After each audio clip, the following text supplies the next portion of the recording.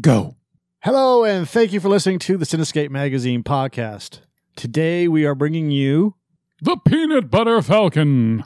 That's fucking impressive. That sound like Gary Owens doing Blue Falcon. After running away from a residential nursing home to pursue his dream of becoming a pro wrestler, a man who has Down syndrome befriends an outlaw who becomes his coach and ally. Directed by Tyler Nilson and Michael Schwartz, starring Dakota Johnson, Shia LaBeouf, Bruce Dern, Zach Gottsagen, introducing Zach Gottsagen, John Bernthal, and Thomas Hayden Church. This is the Cinescape Magazine Peanut Butter Falcon review. All right. Thank God for movies like this. Movies like this are what make me enjoy going to the movies, and they reinforce my love for going to the movies. Because when you keep seeing the same old safe, predictable films, well, this movie does have some predictability to it, but let's put that to the side for the moment. But when you see films that just over and over again, you walk out going, oh, that was okay. Or that was, well, all right. And you don't give a shit about it anymore afterwards, right? It is great. It is so refreshing to see movies that make you feel good and enjoy watching movies again. The Peanut Butter Falcon is very enjoyable. I had a smile on my face the entire time we were watching this. It was, it made me feel at least, and apparently it made all the critics feel too, all warm and fuzzy inside. But it made me feel like... Critics. Yeah, I know. It made me feel like there's still some like hope in the world kind of thing, I know movies can create that false sense of things, but in a way, it's just, even though this is just a film, it still shows you things that you hope for to be in this world, that there are people that care about other people that have disabilities or disadvantages and things like that.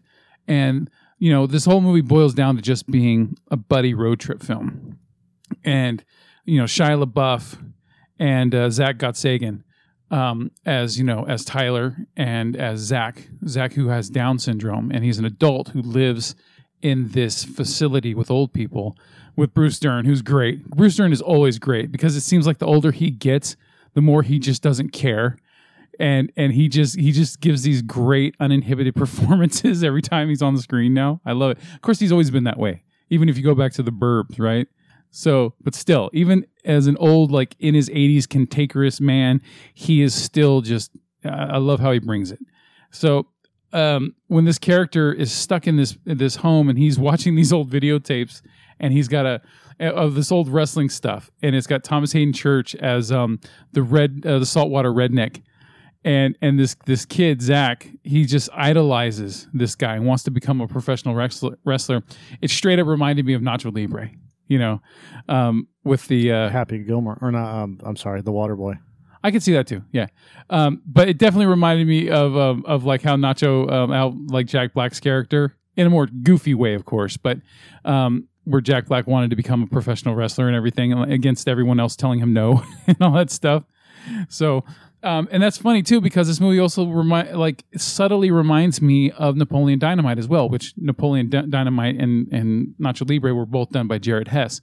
But it has that feeling to it. But this movie's more realistic. Those movies are an exaggeration of life. This one doesn't feel like an exaggeration of life, even though when I'll get into it, the predictability of the script, hits a few times. Other than that, though, this movie feels honest. It feels realistic with the treatment of the characters and the performances from everybody. And that's what this whole movie boils down to is, there's greatness to the acting. And there's also, this is one of those complete picture kind of movies where the setting even fits. This movie's set in North Carolina on the coastline, but it's filmed in Savannah, Georgia, I found out. And then, Savannah, Georgia and North Carolina, they're not far from each other. They're like a few 100 miles away from each other. So, I don't fault them for, changing the name of the venue on the screen of where they're at. But when I'm watching this, it's very colorful and bright. They're out in like it's not swamps, but it's like what do you call it, marshland or whatever? And yeah, marshland. Yeah, and It's kind of like the Florida Keys, but north. Exactly. It feels like the Florida Keys, and it's brighter. It's not all swampy like if they're in Louisiana or something. But something that is like Louisiana is the soundtrack, where there's a ton of bluegrass being played. And come to think about it, when the original score for the film and for when they're using classic and newer style bluegrass and old folk type music, it reminded me of like when you watch Oh Brother Where Art Thou, when like most of that music I can't really listen to on its own, very much. There's certain songs on that one I could, but overall, it's not something I would generally put in the on the whatever you call it. What do they call them? The iPods these days. What are the kids calling them? But that's the kind of soundtrack this movie has. Like, I don't really care to listen to this outside of the film, but when you're watching this movie, it just fits, and you just enjoy it, and everything feels authentic in that regard when you're listening to it. But if it came on the radio too, I wouldn't mind hearing it as well. It's not going to anger me or piss me off or anything like that. So very well done.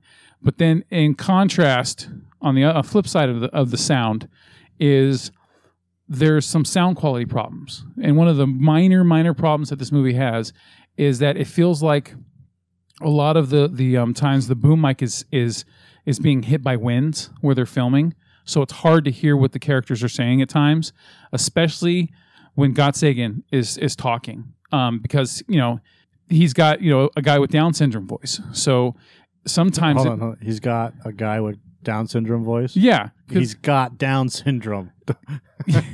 That's all I had to say. Fine, but I'm trying to say taken. Yeah.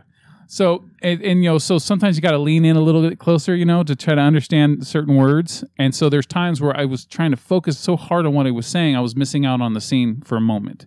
But it's not detrimental to the film. And luckily, this is a film I want to own. So when I buy it, I'll just do the subtitles. But this movie, in a way, it should have had like what they had with Brad Pitt in Snatch, which they call Pikey What, where they like put on subtitles so you could understand what he was saying because he's speaking Pikey. And it would be nice if they had this one where it's speaking, Zachy or fucking Falcon. So, but like I said, it's not detrimental to the film. And actually, in a way, if you want to twist it around, it kind of makes it feel even more authentic as a film because they're not trying too hard to do like ADR with it or something like that. So I'm fine. I can forgive that kind of a problem. One more problem I got with the movie is that there's a lot of characters that come and go in this film. And it seems like every character that comes and goes has some importance to the film, especially to Gottsagen's character. And it seems like some of them just disappear. Like they have no goodbye scene, and I don't mean every character needs to have their own goodbye scene, but it just felt like the movie got rushed in that regard where it's not paying enough attention to people. There wasn't really enough with the John Bernthal character, because I think he had maybe 2 minutes at the most of screen time, as always, right? And then with Thomas Hayden Church's character and Jake the Snake Roberts, they're just not there in the next scene. They're just gone. And it would have been nice if there was, I don't mean there needs to be flowers and a goodbye, but there just need to be a little bit more closure with characters, especially like Bruce Dern's character. Just him watching, like reading a letter or them saying goodbye to him before they leave to go to Florida or something. You know what I mean? It's just something. And they did. I don't recall that. Zach literally said, thanks for everything. You're my best friend and you're invited to my party. He did. God damn it. Okay. Fine, not Bruce Dern's character, but other characters. But your point being, in not to cut your review off or anything else like that, but to throw in a little bit. My problem with this film stems from the two bad guys. John Hawkes, Duncan, and Rat Boy. Yeah, and the fact that they were able to find these three guys, Zach and Shia and Dakota, they were able to find these three characters so easy on the Outer Banks. Yeah, and there's very little in terms of what they were doing. I mean, other than like they found the kid that Shia LaBeouf punched. Yeah. So, which is great. And it's another movie we saw this year where a kid got punched in the face by an adult. I love that shit because most movies are too scared to do that. Right.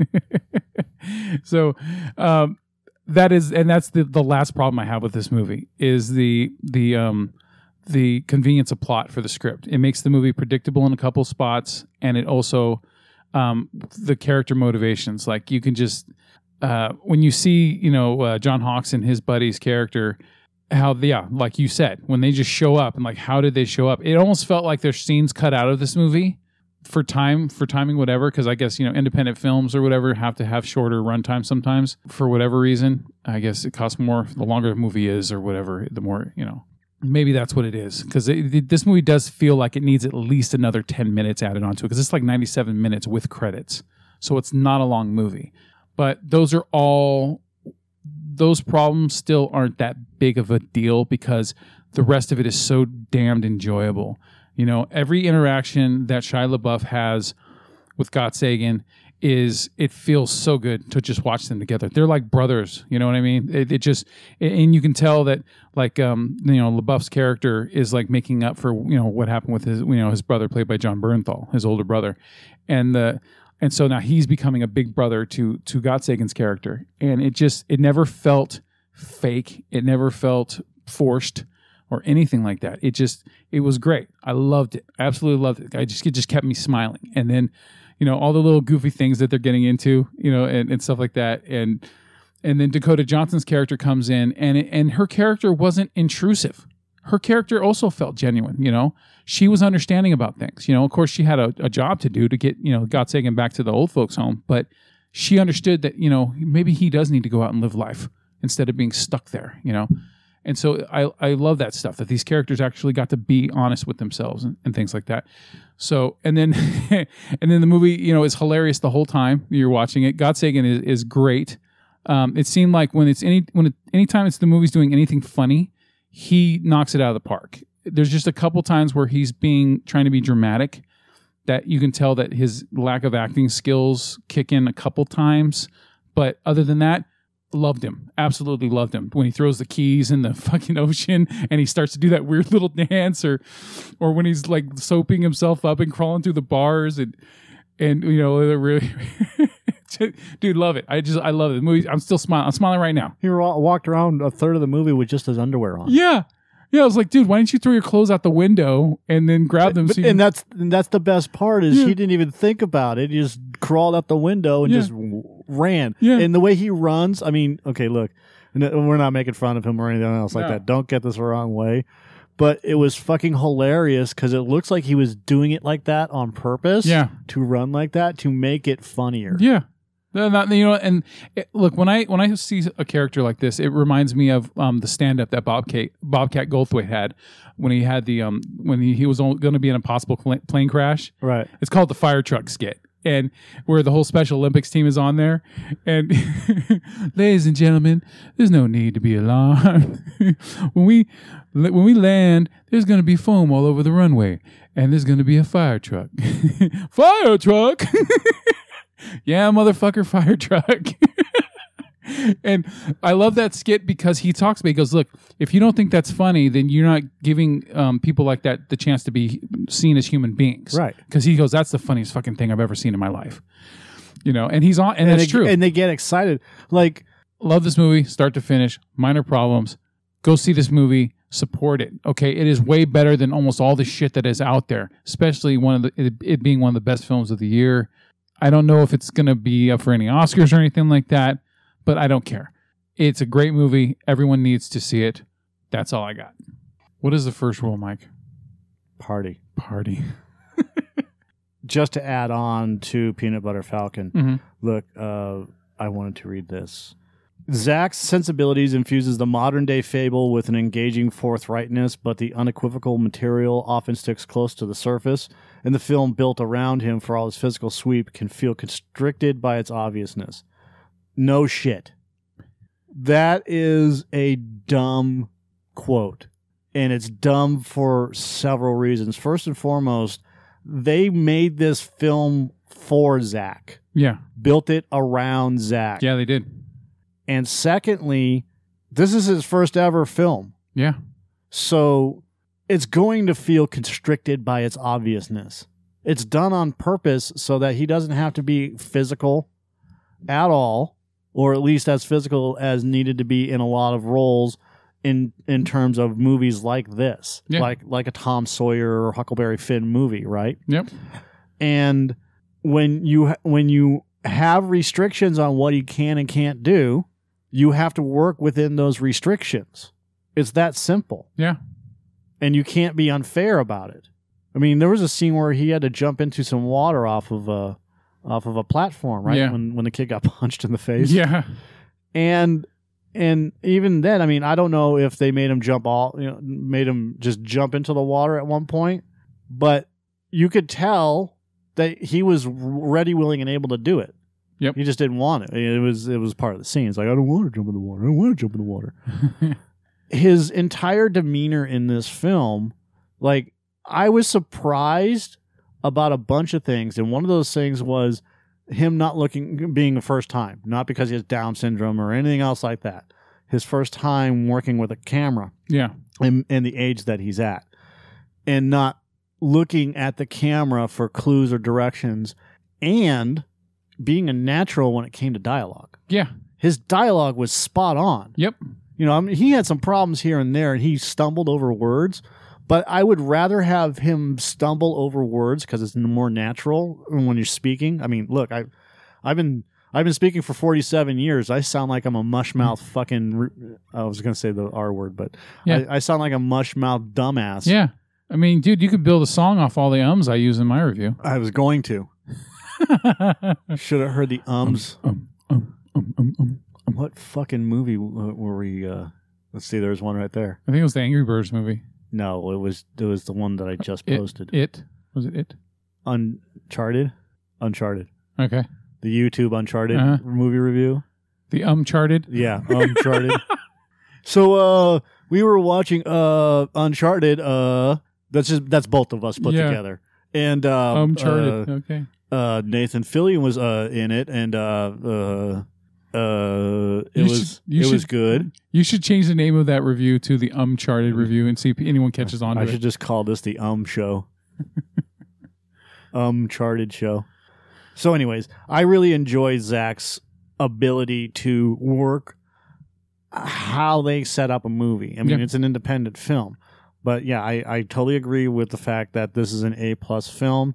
The film on Metacritic, the film has a weighted average score of 69 out of 100 based on 25 critics, indicating generally favorable reviews. How the fuck do you give a 69 out of 100 on this movie? Like, I don't care for Shia LaBeouf. I don't like him as an actor. And in fact, as a person, I respect him even less. I don't know him, and I'm not saying I don't like him or like him as a person, but as a person, I don't respect him. There's something wrong with the dude. And when I was watching him in this movie, I enjoyed his performance in this movie. There was problems. I had problems with some of his performance. You don't like when he gets in people's faces kind of thing. Yeah. It's like aggressive. Yeah, and it just it feels like that's being too real. Yeah. Like that's how he really is. Yeah. I think the other part of it is he reminds me of Eli Manning. Like that's I have a problem with him because he reminds me of Eli Manning. Yeah. He sounds like Eli Manning almost. And I just don't like, obviously I'm a Patriots fan, so there we go. But I don't like Shia LaBeouf as an actor because I don't buy his acting ability. It's forced and I don't care for it. I enjoyed it in this because it called for it. And he does the same shtick in every role he does. So, like in Fury, I couldn't stand him in Fury. And in, obviously, the Indiana Jones and the Kingdom of the Crystal Skull. Oh God. That was just annoying. He was like, if they had another person, that would have been a better fucking movie. He was a shoehorned character. That's why I didn't care for it. Well, it wasn't a shoehorned character. If they had somebody else in that role, it would have been much better. I guarantee you. So that's my problem. And I understand that he wasn't the first choice to get that role, but it was pushed on them. Oh, yeah, because he was the it boy at the time. So I want to see more Zach in other roles. Yeah. Dakota Johnson was fantastic. Thomas Hayden Church was fantastic. Yeah. Jake the Snake Roberts getting thrown out of the ring was fantastic. That was the Nacho Libre moment right there. Yeah. I love the fact that they did it, and it was so It was so contrived. Oh, it was obviously fake. Oh, right? yeah. Oh, yeah. But he picked him up and threw him out of the fucking ring. And he just goes fly. He's like, ah! But they don't do a face on of Jake screaming. It's just like a full on scene shot where you see the ring and you see Zach carrying him. Yep. And then he throws him, and he just goes flying, and you could totally tell that he's on wire. Yeah. Because you could see it on his pants and stuff like that. And he just goes flying all the way, whatever. Yeah. But the thing that really bothered me about that scene was, like, you see this guy, you see whatever, Rat or Duncan or whoever it is, one of the bad guys show up. And he's got the fucking crowbar, and he raises his crowbar like 3 feet away from LaBeouf's character. Yeah. And nobody stops him. Nobody. Yeah. Or nobody's in the way. He's just got a clear shot at him. So that's minor. That's a minor or plot issue. Convenience. It was but or Shia LaBeouf didn't see him as he was watching Jake get thrown out, and the guy's coming in the same direction. Yeah. That, again, a minor thing. Yeah. Fuck Rotten Tomatoes. I don't give a shit about that. But the Metacritic is 69. The average rating of a 7.58 out of 10 on Rotten Tomatoes. No, that's wrong. Hey, Cinema Score gives it an This A+. is an 8.5. This is a 9. This movie's a 9. Yeah. On a 10 scale. This movie is that good. Yeah. Absolutely, man. And it's an independent film, and more people need to go out and see this movie. Yeah, I think it had like a $6 million budget or something like that. Yep, it made its money back and then some. Yep. So, props to them. Yeah. So I didn't mean to hijack your review. That's okay. You know what? Maybe that's how our review ends up needing to be. I just go into my shtick, and then you just come in near the end, and then then boom, we do everything. Yeah. So and stop killing John Bernthal. God. I wrote in my review, dude, that it's just mandatory now that he shows up for a 2-minute cameo and then he's gone. John Bernthal and Sean Bean. Oh my God! At least Sean Bean gets to be in most of a movie before they kill him. Yeah. Well. Yeah. All right. They need to end an episode of one of the movies that Sean Bean's in where he doesn't die. Should end like South Park in an episode where Kenny doesn't die, where he goes woohoo, and then it says the end. No, it just cuts. Yeah. It's just black screen like Sopranos.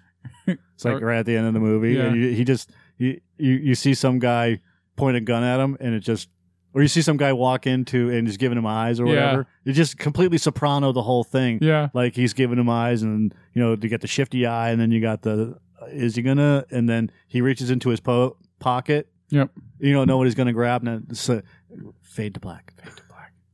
And credits. All right. Got it? We got it. You good? Yeah, we're like a hot chocolate song from the Polar Express. We got it. Hot chocolate. Hot. I got it. Hot pocket. So thank you for listening. Please check out the Peanut Butter Falcon. It is awesome. Love it. All right. That's all we got. Good night.